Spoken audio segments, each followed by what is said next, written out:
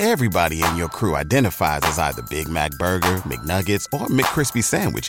But you're the Filet-O-Fish Sandwich all day. That crispy fish, that savory tartar sauce, that melty cheese, that pillowy bun. Yeah, you get it. Every time. And if you love the Filet-O-Fish, right now you can catch two of the classics you love for just $6. Limited time only. Price and participation may vary. Cannot be combined with any other offer. Single item at regular price. Ba-da-ba-ba-ba. You're listening to Adam Carriker on The Ticket on 93.7 The Ticket and theticketfm.com.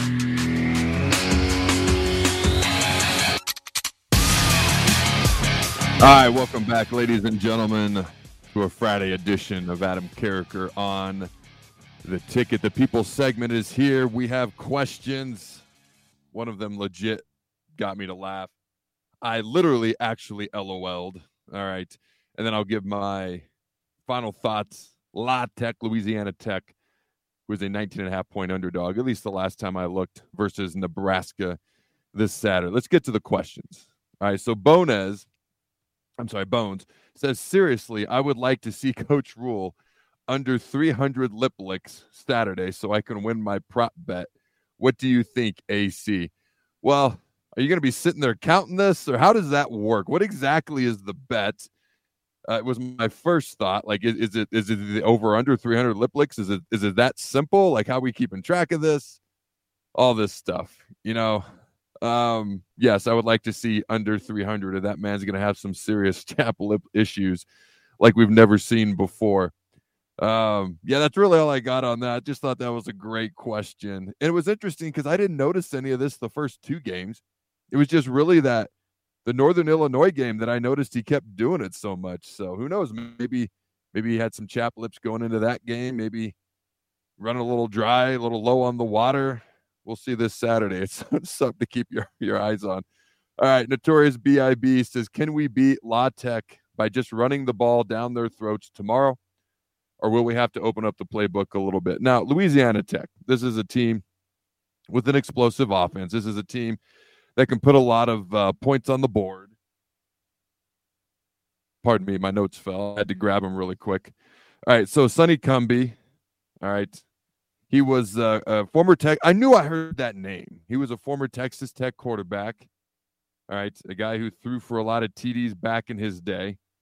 All right, now, their run defense isn't phenomenal. They're allowing 205 rush yards a game. We're averaging, give or take, about 205 rush yards a game. We're averaging over 5 yards a carry. They're averaging giving up basically 5 or 4.9 yards per carry. We should be able to run the ball. And yes, Ramir Johnson, okay, Gabe Irvin, they're out. Wish them speedy recoveries. Now we're back to our starting running back from last year, who was the number one JUCO running back in the country and arguably the most explosive back that we have, give or take. Okay, I know Ramir's up there. I know Gabe does a lot of great things. We have other talented running backs as well in that room. But as long as, Anthony's holding on to the ball, I got all confidence in the world in his ability. And I'm actually excited. Okay, I'm excited to see what Emmett Johnson can do, and also Quentin Ives. Okay, a couple of freshmen. Emmett's a twitchy guy. He's a guy who can make some big explosive runs on his own. I think the first half may be a little closer than fans would like. I think the quarterback, we'll see if Jeff Sims plays at all. If he starts, if he doesn't, what happens? I think the quarterback play is going to draw some attention. Maybe there's going to be a filling out process because of that in the first half. But I think the second half is going to look a lot like last week. I think it's a Louisiana Tech that wants to score, that doesn't care about stopping the run. We're an offense that doesn't care about throwing. We just want to run. I think we'll figure it out as the first half goes along. And then I think in the second half, we'll be the stronger team, the better strength and condition team, and we will end up pulling away. Okay, now this is a Louisiana Tech team. Again, I've mentioned a couple times throughout this week at various spots, various shows. They were down 17, came back last week and made it interesting, so they're never out of a game.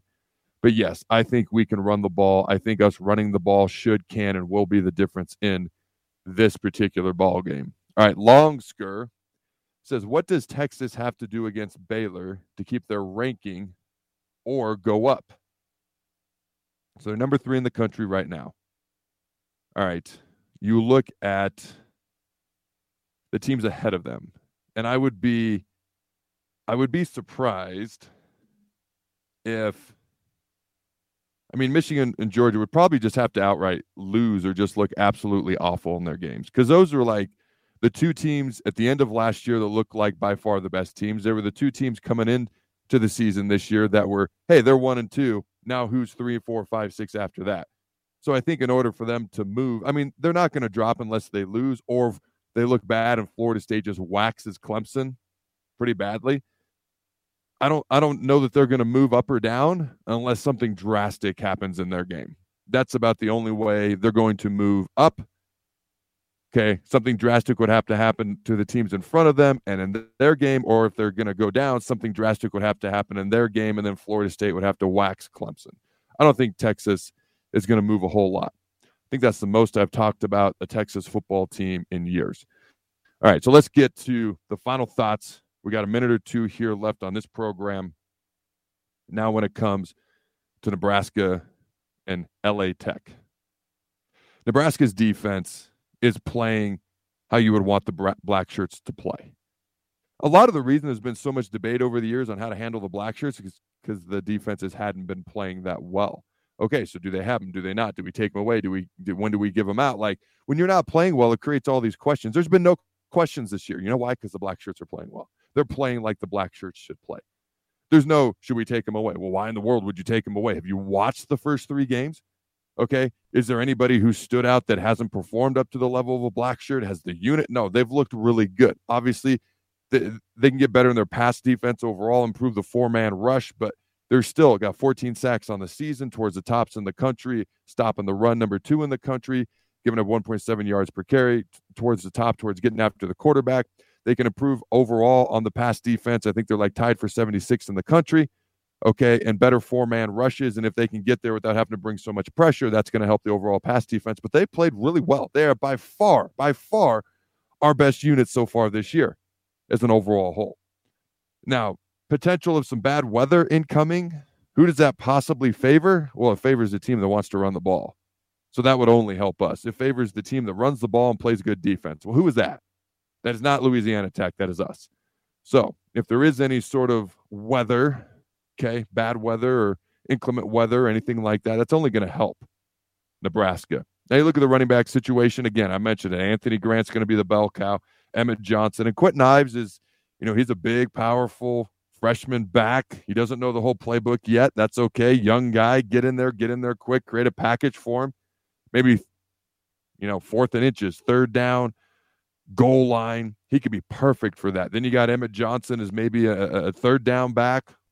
And then you can rotate these 2 guys as Anthony carries the overall whole load. Easy for me to say. So my thoughts, first half could be similar. This game could mirror last week a lot. The first half, Husker fans weren't exactly enamored with everything they saw.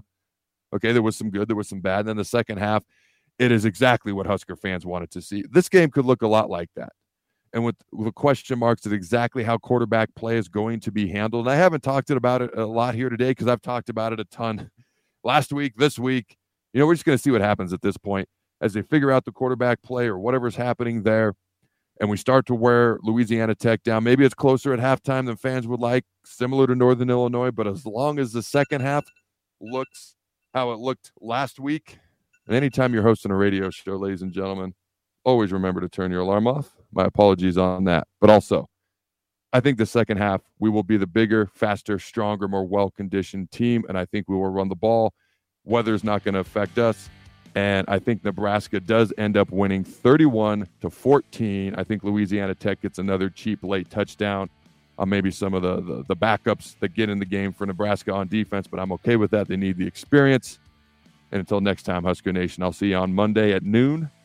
Go Big Red. And always remember to throw the ball.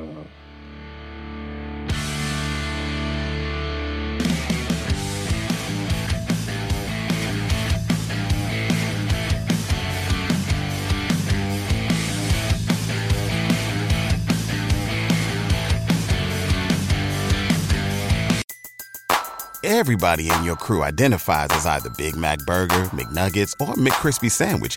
But you're the Filet-O-Fish Sandwich all day. That crispy fish, that savory tartar sauce, that melty cheese, that pillowy bun. Yeah, you get it. Every time. And if you love the Filet-O-Fish, right now you can catch 2 of the classics you love for just $6. Limited time only. Price and participation may vary. Cannot be combined with any other offer. Single item at regular price. Ba-da-ba-ba-ba.